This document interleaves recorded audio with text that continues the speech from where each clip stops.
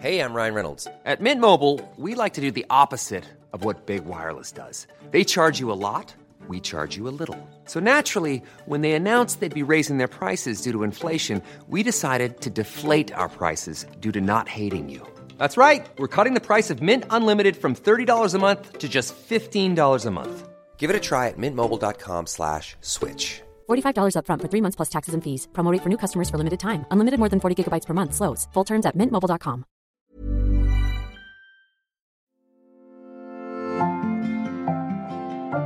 Welcome to the Unwind podcast. We have just wrapped on our last series, and wow, your comments and messages have truly been so touching. Please continue to write to me because it's so helpful to know which episodes you loved, which ones resonated, what you want more of. You can leave a comment if that's accessible to you on any podcast platform, or just DM me on Instagram. Keep letting me know so I can make this podcast as useful as it can be for you.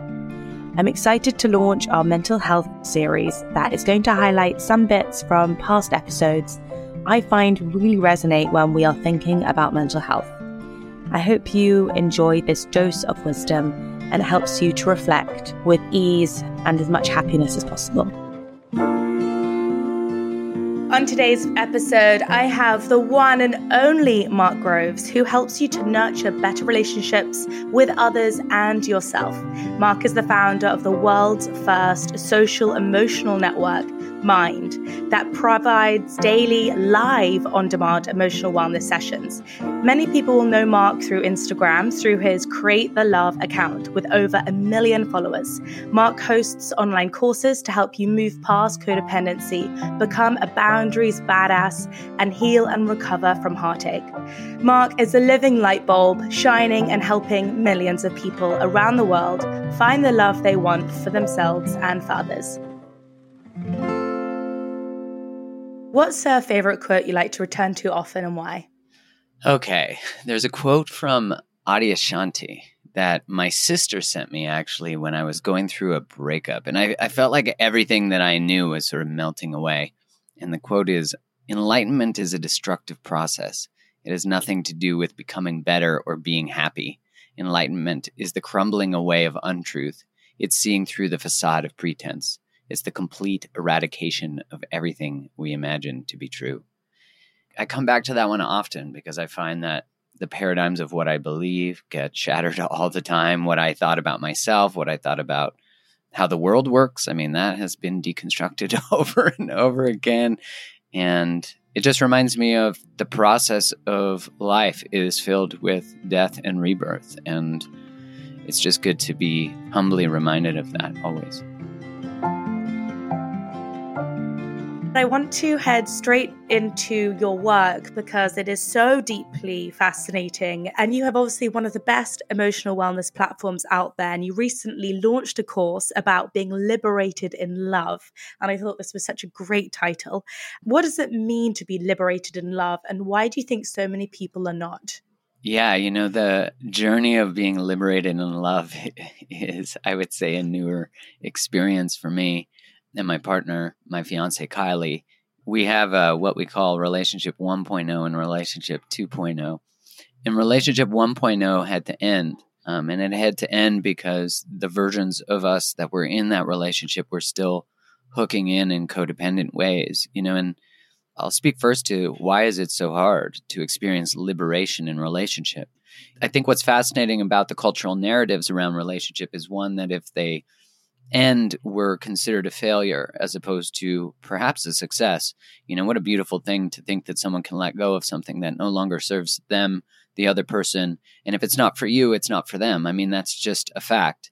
It's kind of odd that we think that someone is our person when the other person doesn't choose us, when we think, well, shouldn't our person choose us too? Like, that's such a simple understanding of how relating should work. They might be the one who teaches us that. And so many of us, when we observe other people's relationships, you see that the relationship is actually not the place that they are their best self, that it is not the place that has given birth to their dreams or their potential or their possibility. It's actually often the place that they shrink or lose their voice or lose their autonomy or lose their sovereignty or lose something. And it's not to mean that relationships don't require compromise, but the difference between compromise and self-abandonment is compromise in and of itself is expansive. I might forego something for a connection or an experience. Maybe I might forego moving to a different city or something like that. And I can be sad about that. But I know that the decision itself is expansive to whatever I'm created in the sacred connection with my partner. And self-abandonment feels very different. It has an emptiness to it, a hollowness to it. Because really, when you think about what self-abandonment really is, it's leaving ourselves in a state that's not safe or in an agreement that isn't actually true to ourselves.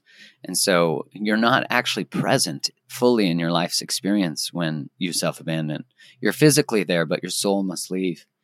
And I think of that often, of that, what we observe in relationship, because I think biologically we have to look at why did humans develop codependency?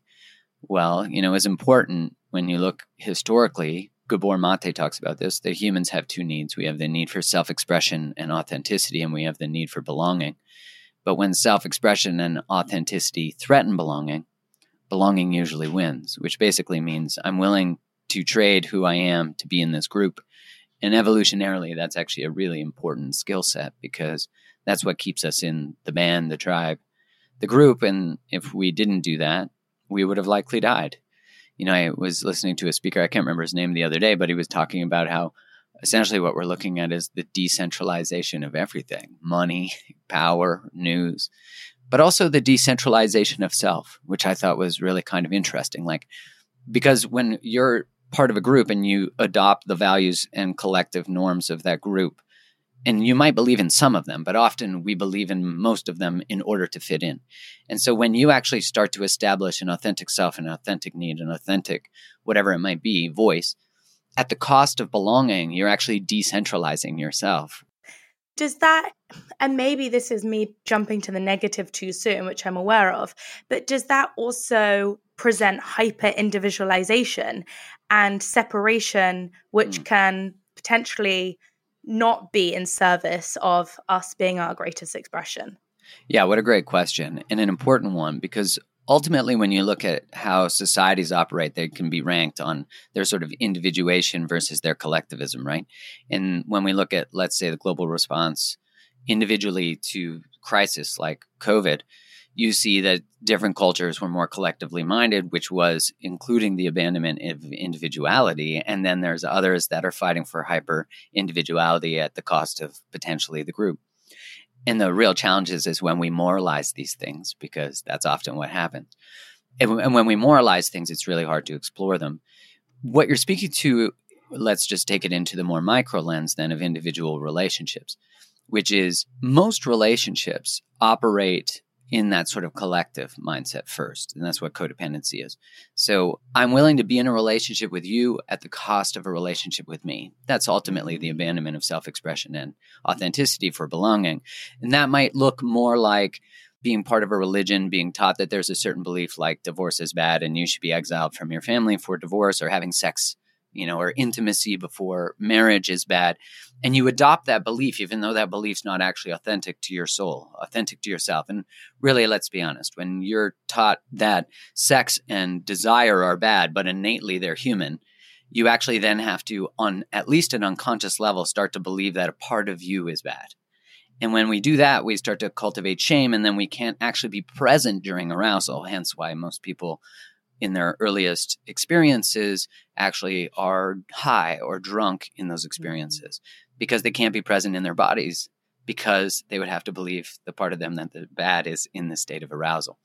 So all of this to say, at some point we have to decide, and usually it comes from the experience of illness, or it comes from the experience of some sort of, let's just call it a rock bottom, where we wake up to where we have self-abandoned. Well, we get invited to wake up. It doesn't mean that we do. And so really when I talk about liberated love, or this idea of a decentralized self, ultimately it's that, and my dad said this to me when I was young, but I did not understand what he was saying. I was like, sure, Dad. Okay, great.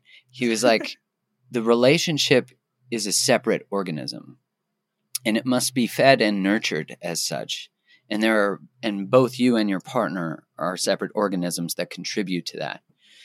So when human systems operate in that state of interdependency, where there still is a need for other and there still is a moving together, honoring the sacred space that exists between you and around you, but you're also, the space itself honors the individual too. So there's this balance, like my partner and I might talk about where to live, and I might actually not, maybe on my number one priority, want to live where she wants to live. But in service of the connection and the possibility that might be garnered by one place versus another, I might not feel like my number one need was met in that space. But I can recognize that the movement together is actually smarter, and I'm willing to do that in service of the sacred connection of the relationship.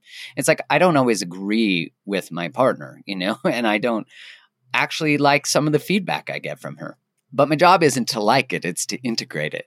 My job isn't to agree with her experience of every experience we share together, but it is to validate that her experience exists, and so it doesn't need to disappear to honor the relationship, if that makes sense. Everyone knows therapy is great for solving problems, but getting therapy has its own problems too, like finding the right therapist, fitting into their schedule, and of course, the cost. Well, BetterHelp can solve those problems. It's totally online and built around your schedule. It's surprisingly affordable too. Connect with a credentialed therapist by phone, video, or online chat, all from the comfort of your home. Visit BetterHelp.com to learn more and save 10% on your first month. That's BetterHelp, H-E-L-P. One size fits all seemed like a good idea for clothes. Nice dress. It's a t-shirt. Until you tried it on. Same goes for your healthcare. That's why United Healthcare offers a variety of flexible, budget-friendly coverage for medical, vision, dental, and more. So whether you're between jobs, coming off a parent's plan, or even missed open enrollment, you can find the plan that fits you best. Find out more about United Healthcare coverage at uh1.com. That's uh1.com. I've been really excited to ask you about this question in particular because I see this advice everywhere. And the advice is, write a wish list for everything you want in a future partner. And maybe people use the word manifest. Manifest your future partner. Right. Does this not turn people into huge perfectionists? And I say this because, and I'll use myself as an example, I was single for years because I had this vision board of my perfect guy that I wanted to, inverted commas, manifest. And honestly, had I stuck to that board, I don't think I would have kissed anyone in the last 12 years. Well, I think it can serve a few purposes. I mean, I definitely get you. If you're someone who's prone to perfectionism, creating a list of Mr. or Mrs. Perfect or the perfect person is probably not great. And perfectionism as a strategy is really about finally trying to be enough. But everyone knows the curse of the perfectionist is as soon as you achieve anything, you just come up with another fucking thing so that you're not enough again. So it's kind of like learning to live in our imperfections. That list, I love that you said you probably wouldn't have kissed anyone in 12 years. Yeah, because sometimes our lists are actually walls. Sometimes the standards that we keep or hold are actually barriers. And so I think it's just important that we check in with ourselves. And I think this is that you asked that question about the relationship to soul. This is where we actually start to return back to our intuition. And because you'll get to have a better relationship with your intuition when you begin to build boundaries around yourself, because you'll have more space to be who you are, to be I'd work with people where I'm like, what do you want? What do you need? And they're like, I don't know. And it's because no one's ever even given them the space to figure that out, and their lives were based on other people's needs. So the first is just this simple check-in. Are my standards actually a way of keeping people away? Is my list actually a way of keeping people away? And you'll get the answer. You might not like it, but that doesn't mean it's not the right answer. I always think of Carolyn Mace, where she says, we ask for guidance from God and then we get it and we pretend that we don't hear it because we didn't like what we heard. So in the context of the list, if I ask someone, what are you looking for in a relationship? And they say, I don't know. I just go with the flow. First off, I'm like, that's total bullshit. You do want something. Like, you're looking for something. But you might be afraid to say what it is because you might be afraid to be disappointed that you won't find it. And you might be already preparing yourself for disappointment. But you actually have to go into the relating process being very clear what you're looking for. It doesn't mean you can't be like, hey, I want to have a casual relationship for the meantime. And then maybe there'll be a point where you want to shift it. But I think anyone who's been in a casual relationship knows how hard it is to actually shift that. And when they look back, they can see that they only said that so that they didn't ask for too much. And when you get clear on what you're looking for, then you'll be looking for it. When you don't get clear on what you're looking for, you'll accept anything and try to make it fit. You'll try to accommodate their desires. Obviously, we're humans, we're biological. You got to desire the person you're in relationship with. But if you've always been aroused by or drawn to unavailable people or chaotic people, I think there's a good argument to be made that your desire is actually drawing you to learn how to not say yes to everything that your loins tingle for, that you have choice between what you're drawn to and what you choose.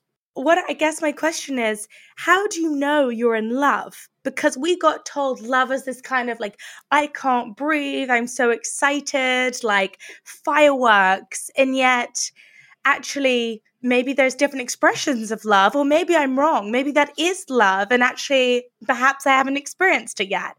So how do you know if you're in love? Well, God, what a beautiful question to explore even when you believe you are. Like, how do you know? When we check in as, like, what were the moments that we felt the most calm in company of someone? Like, felt like we could really be ourselves, this sort of exhale. How do we know we're in love? Well, gosh, we need to first look at what were we taught about love? What were we taught about it? So many of us unconsciously believe love leads to lying, cheating, divorce, exile from our community, that love is chaotic and unreliable, that our parents weren't there for us. And then we wonder why there's a familiarity in our nervous system when we're around people who are like that. And then we say that's love. And so I think there's this part of really getting to know the nervous system that's important, and getting to know one's bodily response to reliability, because as I said, when you look at the attachment system, it's constantly saying, is this relationship safe and secure? Am I providing a space that's safe and secure? And sometimes we're not, and we're drawn to that. We might find that super sexy. And then what happens is that unreliability, especially if we're intimate with the person who's unreliable or doesn't choose us or constantly abandons us, we'll treat the pain of the rejection and the abandonment with arousal, so much like a drug. Getting to know love, who am I to be able to define it? I would say that in my experience, I always come back to that idea of being fully in alignment with my own personal highest potential, because how can I exhale if I'm myself, sort of constricted with my own shame that I'm not living at my highest level of wisdom and knowledge? And the other side of that is, have I created a space with my partner, or even when I'm in the early dating process, where I honor the truth over everything? I think that's what liberated love really is this honoring of the truth, even at the cost of it fracturing a relationship. Thank you so much for listening. And if you enjoyed today, please hit subscribe and leave a comment, because this helps the podcast so much. I'd be endlessly grateful if you wouldn't mind doing so. My mental health book, Happy Not Perfect, is available to order now. The book teaches you how to be a flexible thinker, a skill that helps you navigate any challenge that might come your way, helps you manage emotions, and helps you thrive to be the bendiest version of yourself. Until next time, I love hearing from you, so do shoot me a message on Instagram, send me a DM with any of your thoughts. Stay safe and well.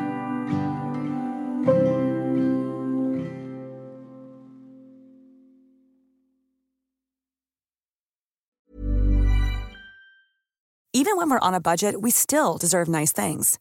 Quince is a place to scoop up stunning high-end goods for 50 to 80% less than similar brands. They have buttery soft cashmere sweaters starting at $50, luxurious Italian leather bags, and so much more. Plus, Quince only works with factories that use safe, ethical, and responsible manufacturing. Get the high-end goods you'll love without the high price tag with Quince. Go to quince.com/style for free shipping and 365-day returns.